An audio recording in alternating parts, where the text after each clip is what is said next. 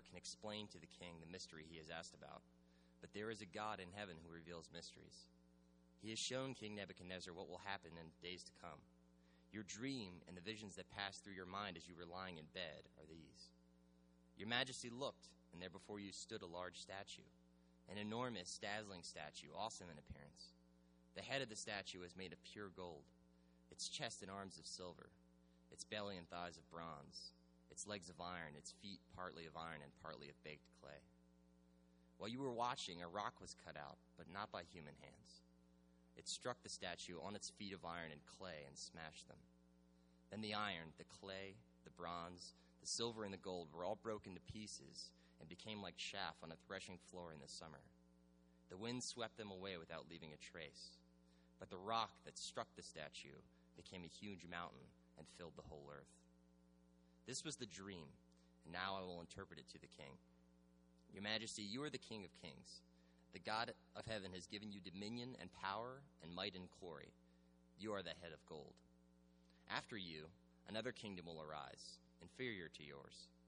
Next, a third kingdom, one of bronze, will rule over the whole earth.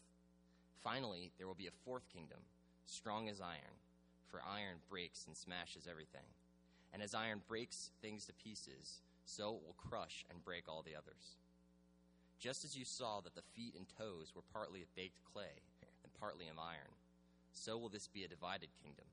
Yet it will have some of the strength of iron in it, even as you saw iron mixed with clay. In the time of those kings, the God of heaven will set up a kingdom that will never be destroyed, nor will it be left to another people. It will crush all the kingdoms and bring them to an end, but itself will endure forever. This is the meaning of the vision of the rock cut up a mountain, but not by human hands. A rock that broke the iron, the bronze, the clay, the silver, and the gold to pieces. The great God has shown the king what will take place in the future. The dream is true, and its interpretation is trustworthy. Then King Nebuchadnezzar fell prostrate before Daniel and paid him honor and ordered that an offering of incense be presented to him.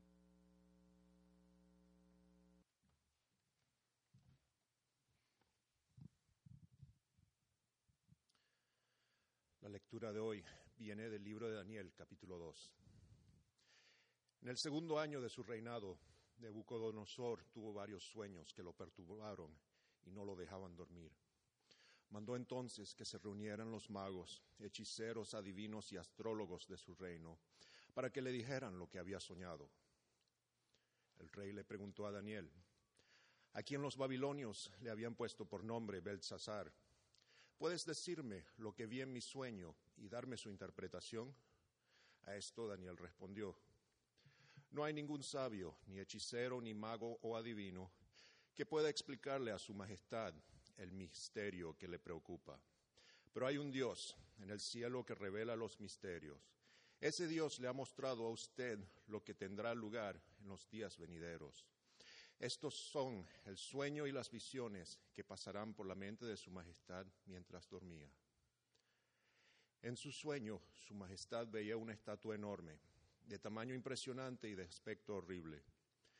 La cabeza de esta estatua era de oro puro, el pecho y los brazos eran de plata, el vientre y los muslos eran de bronce, y las piernas eran de hierro, lo mismo que la mitad de los pies, en tanto que la otra mitad era de barro cocido.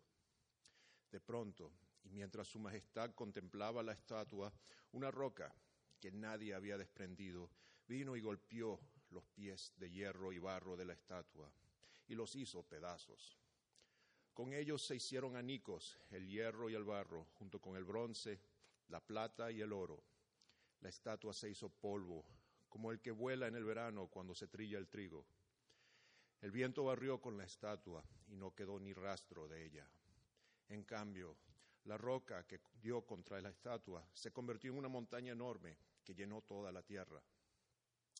Este fue el sueño que tuvo su majestad, y este es su significado. Su majestad es rey entre los reyes.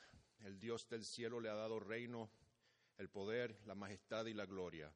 Su majestad es la cabeza de oro. Después de su majestad surgirá otro reino de menor importancia. Luego vendrá un tercer reino que será de bronce y dominará sobre la tierra. Finalmente vendrá un cuarto reino sólido como el hierro. Y así como el hierro todo lo rompe, destroza y pulveriza, este cuarto reino hará polvo a los otros reinos.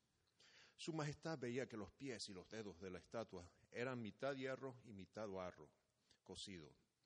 El hierro y el barro que su majestad vio mezclados significan que este será un reino dividido, aunque tendrá la fuerza del hierro. En los días de estos reyes, el Dios del cielo establecerá un reino que jamás será destruido ni entregado a otro pueblo, sino que permanecerá para siempre y hará pedazos a todos estos reinos. Tal es el sentido del sueño. La roca se desprendía de una montaña, roca que, sin la intervención de nadie, hizo añicos al hierro, al bronce, al barro, a la plata y al oro. El gran Dios le ha mostrado a su majestad lo que tendrá lugar en el futuro. El sueño es verdadero y esta interpretación digna de confianza. Al oír esto, el rey Nabucodonosor se postró ante Daniel y le rindió pleitesía, ordenó que se presentara una ofrenda e incienso.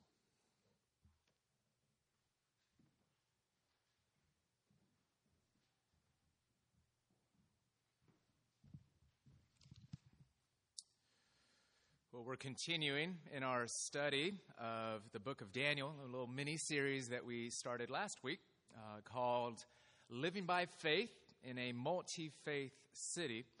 And we're looking for answers to really this central question. How do you live a believing life in an unbelieving or a differently believing world? How do you do it? Let's pray. God, we pray that you would give us help in this time, that you would open our hearts, our lives to you, that you would give us wisdom, insight from this passage, from your word, which is your word. And so we humble ourselves before you and ask that you would come now and speak to us, and we will listen.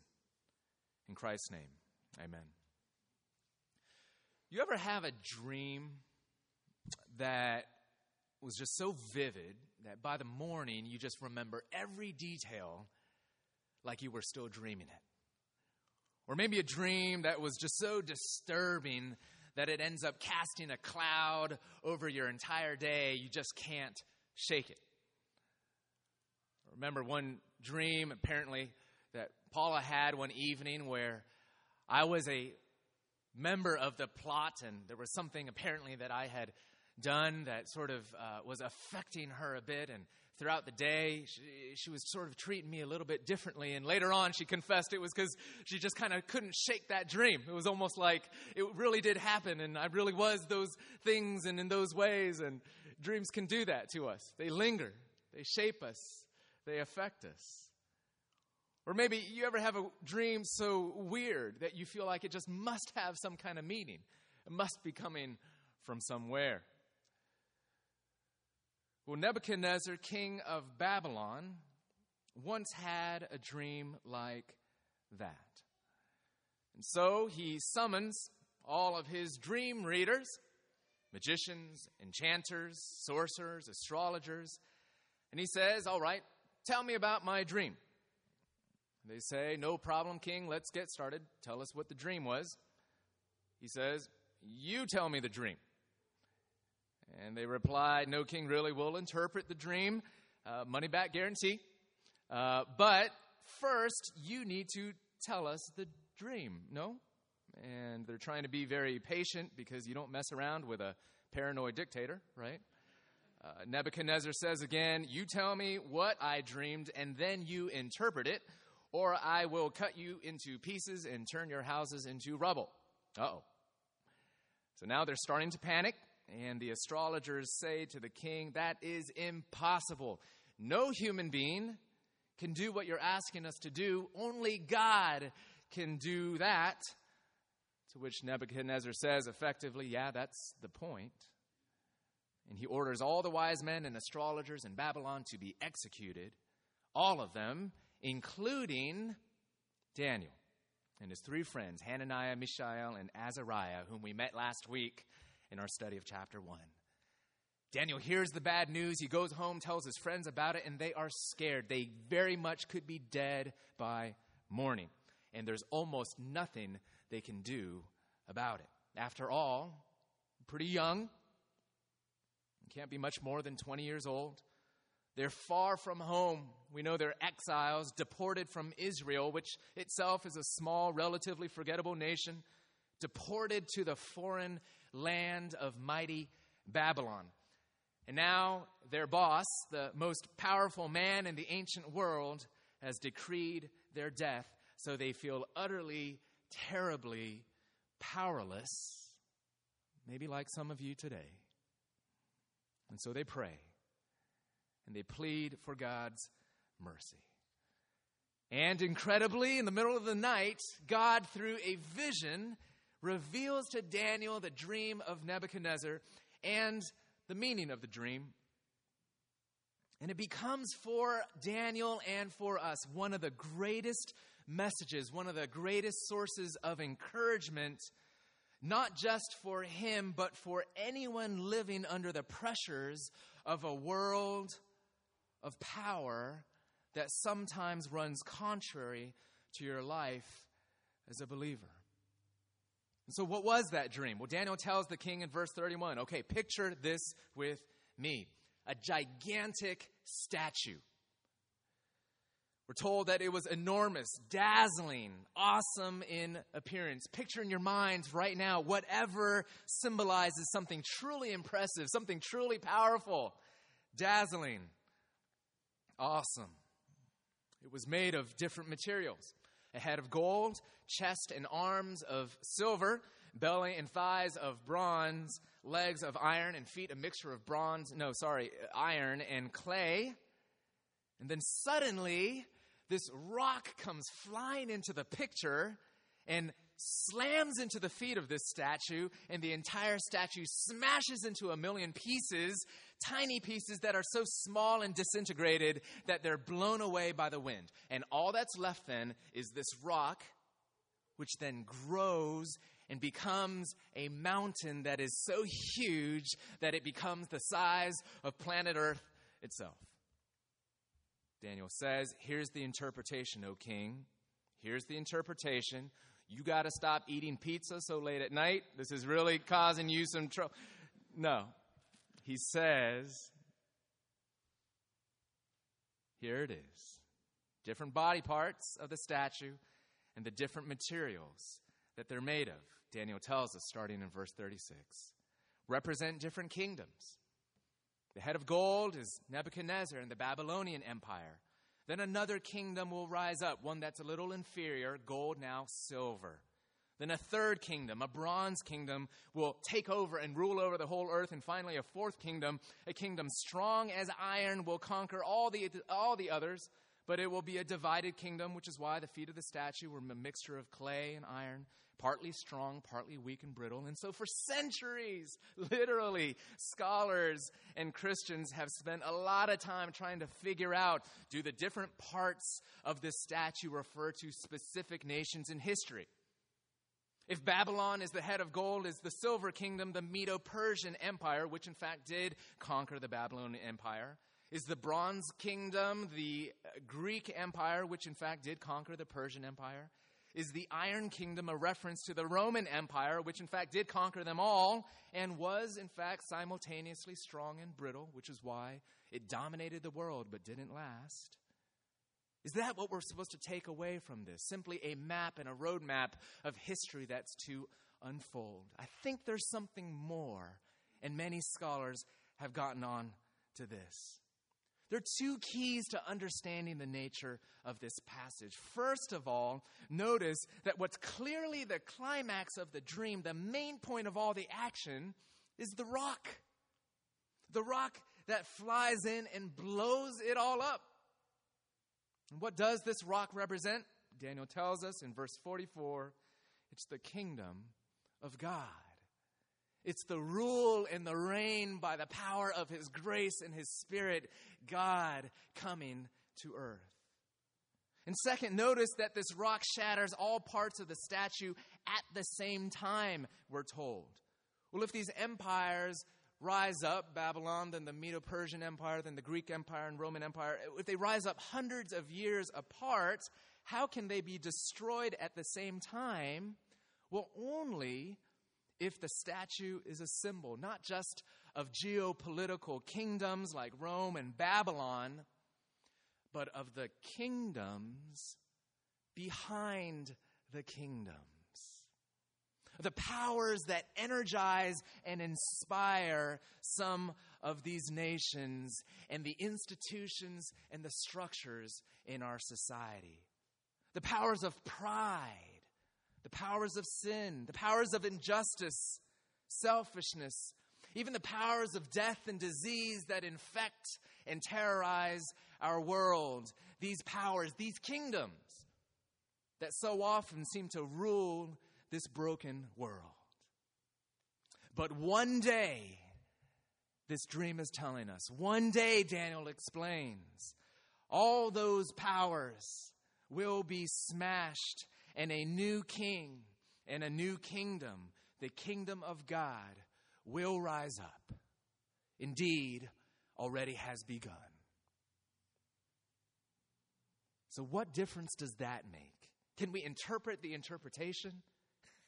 What difference does that make for a band of faithful exiles living in the unbelieving, multi-faith city of Babylon? What difference might this make for Christians today living in Washington, D.C.? 4 quick points, and then we'll talk about it. Number 1, we see the rock is victorious. The rock wins. We hear it several times, verse 34, 35, 45. The rock strikes the statue, smashes it into pieces. Verse 44, the God of heaven will set up a kingdom that will never be destroyed, nor will it be left to another people, which means it can't be conquered. It will crush all those kingdoms and bring them to an end, but it will endure forever. So do you live in a city where some of your beliefs aren't always popular? Do you live in a city where sometimes the pressure to compromise your convictions are great, or where you're not always sure exactly if you're making a difference in broader society as a Christian? Here's a word. God is in control. Even when it doesn't look like it, even when the terrible tyrants of death and disease and pride push us around, when poverty and injustice look like they are in control, when people and institutions driven by self-aggrandizing selfishness dictate our lives on a daily basis, do you know God is in charge? Over this world, over this society, over this city. His purposes for you and for this world cannot be thwarted. Because his kingdom has broken in. One day it will come in all of its fullness, one day when Jesus returns. But it was already inaugurated in the death and the resurrection of his son Jesus 2,000 years ago. Which means, one implication of this is that Christians, even when we are suffering, and even when things don't appear to be going the Christian way, however you define that Christians are never victims. And therefore, Christians don't need to be driven by fear and panic, especially in the public square. Oh no, we're losing. Oh no, we're losing the nation. We're losing the culture. We're losing influence, as if the mission of the church is simply to get God reelected or rehired. We're well-meaning Christians who want to make an impact on society. It's a good thing. Too often, sometimes feel like believers must get back in power in order for God to be honored or for society to be transformed. Hear Daniel, God is never out of power. God is never out of power. Even through suffering and weakness and confusing seasons of time. And this is why Daniel could work with such effectiveness and freedom and courage in his job. Don't forget, he's working for a pagan, unstable king.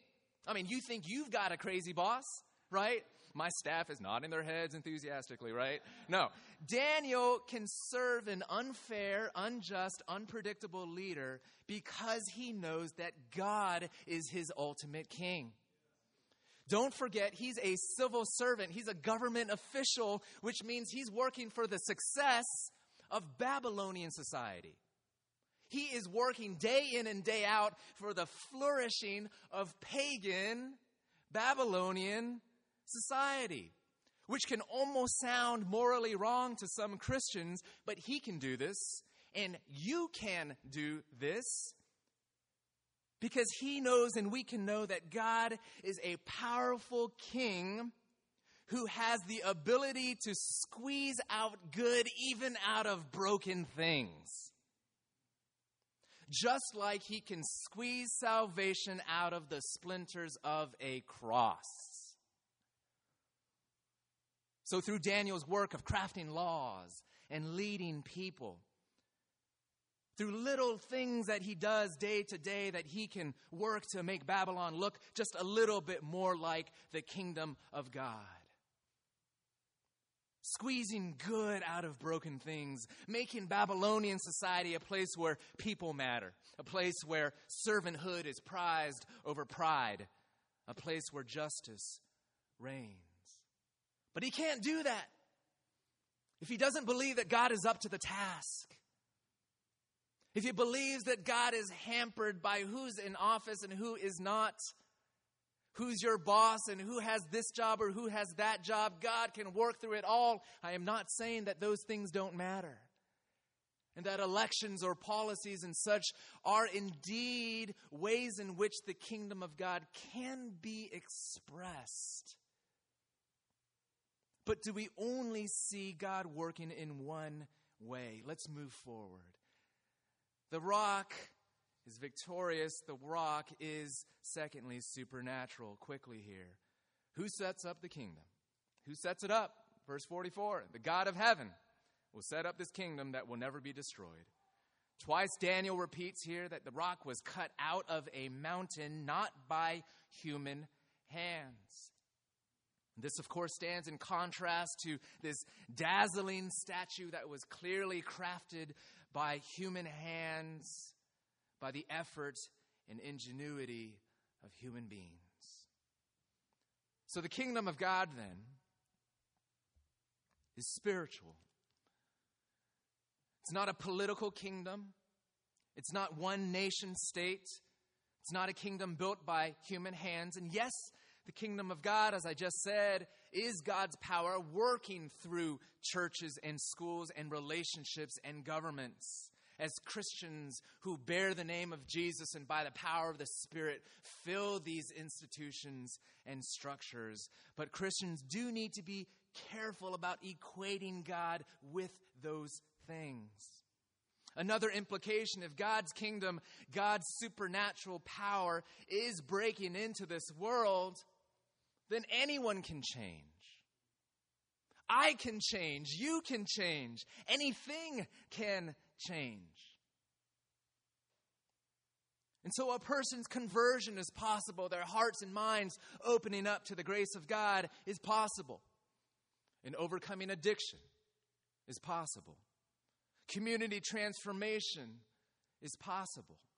Reconciling broken marriages is possible. The dismantling of evil is possible because God is on the move. It is possible, but hear this, but God must do it. It's not a work that happens by human hands, as if we make God's kingdom come about here on earth. Friends, we need to be careful if you're familiar with the language of building the kingdom of God. God alone has the power to build that. God alone has the power to turn hearts and change lives and change cities and societies, which is a good thing, because then it means we don't need to manipulate people. It means we don't need to use fishy means to get to what you believe to be holy ends.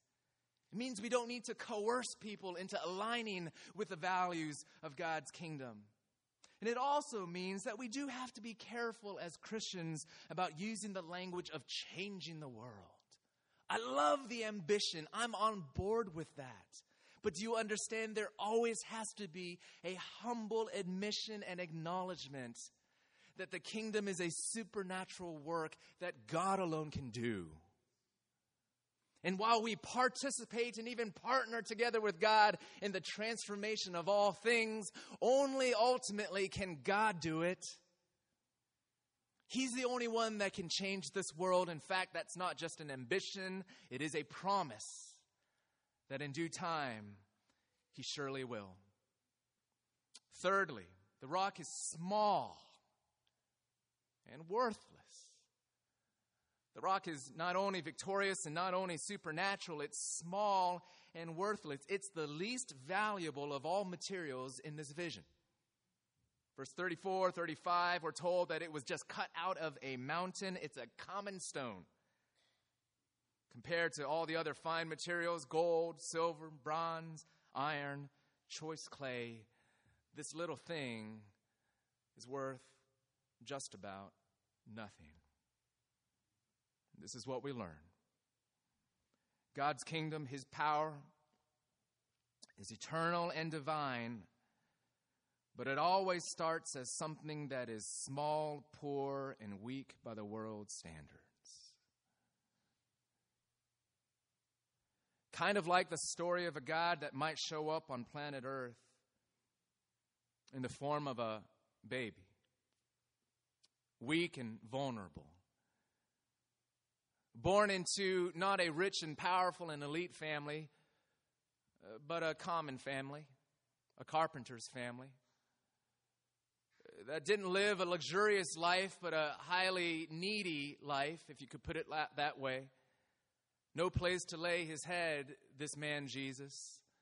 No place to call his own.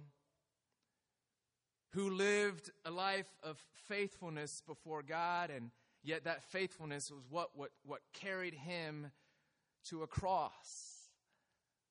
A gory Roman execution, the gore of which wasn't even the worst of his suffering. The worst of it was the hell that he bore, the judgment of God that all of us deserve, that He took in our place as a gift of grace, an act of mercy.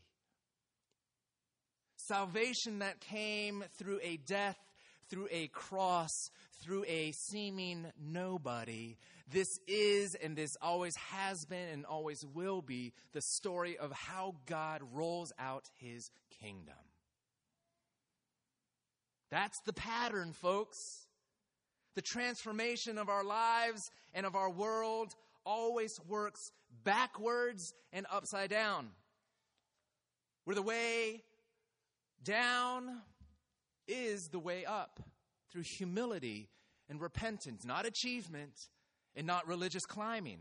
Where the first shall be last and the last shall be first, where you find power through weakness, where you get life through a death. And so if we would just get this a little bit better, that maybe we would start to believe and understand that the kingdom always breaks in through small, unimpressive, and sometimes even foolish things. That we wouldn't just be believing that the way that we can make a difference in the world is by impressive programming or something more relevant or something that is dazzling and awesome in appearance, but rather foolish things like prayer. Pray? Change the world by praying? We got to do something, don't we? Like changing diapers. Really? I mean, changing the world by, nurturing the future members of our world and society. Foolish things like suffering and the pain of giving your heart away, loving in a real way, hanging in there with one kid One person, one neighbor, one wounded individual that's looking for love and looking for God. Walking with them over a long time with quiet faithfulness. These little things, friends, in a world where there is so much temptation for Christians to feel like they need to be sophisticated, sexy, and cutting edge for God to show up. Yes, be immersed in society and culture. We talked about this last week. And yes, know the heart of the people even better than they know it themselves. But one of the biggest temptations for Christians is to attempt to influence society by strength and power, by policy and politics, by top-down forms of transformation, when sometimes life comes through a death and power actually comes through weakness. And here's the story. You won't ever see it that way truly. You won't ever see how it all added up until the end. So there's an element of faith here. You got to believe the behind-the-scenes story that you're being told here, the way that the world actually works, the way the kingdom actually works, because it might not look like that on the outside. Daniel is in exile, and Jesus was, in fact, dead. But one day, there's going to be a resurrection. And one day, all things will be made right. Which takes us to the fourth point. The rock grows into a mountain. It's victorious, supernatural, starts small and worthless, but it does indeed grow. Not instantaneously, it grows over time. Look at the end of verse 35. The rock that struck the mountain, the statue, became a huge mountain and filled the whole earth. The kingdom started when Jesus came, but it didn't immediately wipe away all evil in the world. But he will when he returns and when the kingdom of God will fill the whole world. In the meanwhile, this growth, it's gradual. It's a process. And so it calls for patient faithfulness. That sometimes transformation, whether it's my life as I struggle with sin in my life or yours, or maybe an addiction that you're wrestling up against, or maybe it's ways in which you want this neighborhood or this society to change, by the power of God's kingdom, change is real, but sometimes it's slow. Are you okay with that? That even as we labor enthusiastically and boldly, that we keep in mind that God's purposes sometimes work more slowly and more gradually than we think. And it happens sometimes more unimpressively, more invisibly, and sometimes even more ugly than we think. Gradual, but one day it'll become a mountain. One day, we're told, people from all nations will come to know the Lord. One day, all life will be redeemed. One day, all injustice will be turned to justice and harmony. One day, all death will be weaved back into life, raised up with impenetrable life. One day, all sadness will be turned to joy. One day, every tear will be wiped away. One day, all broken structures of humanity will be refashioned and refurbished so that every part of human life will be to the glory of God and to the true good of those that live in it. Which means, folks, there's hope. And your life and your faithfulness and your labor is not in vain. It is never in vain. Can you see how encouraging this must be for the interpreter of the dream, hearing these words come out of his own mouth, speaking before the king in exile, believing that the kingdom of God is here and the kingdom of God is coming. And so, dear Daniels, in this broken world, you can be still with confidence and assurance that God is on his throne. You can be still because God is on your side. You can be still because even in times of trial and even intense suffering and pressure, God is victorious. Be still. God is on your side. Do you believe this? Can you wake up tomorrow morning with that kind of energizing faith, with that kind of motive to love, and even to lay down your life as the one who gave his up for you? Let's pray. We pray, God, that you would come now and just make all sorts of connections between this vision and our actual specific lives.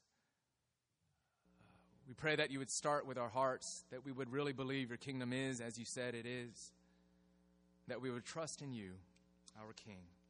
We pray all this in Jesus' name. Amen. Let's sing it into our hearts. Let's stand up together and let's sing, Be Still, My Soul.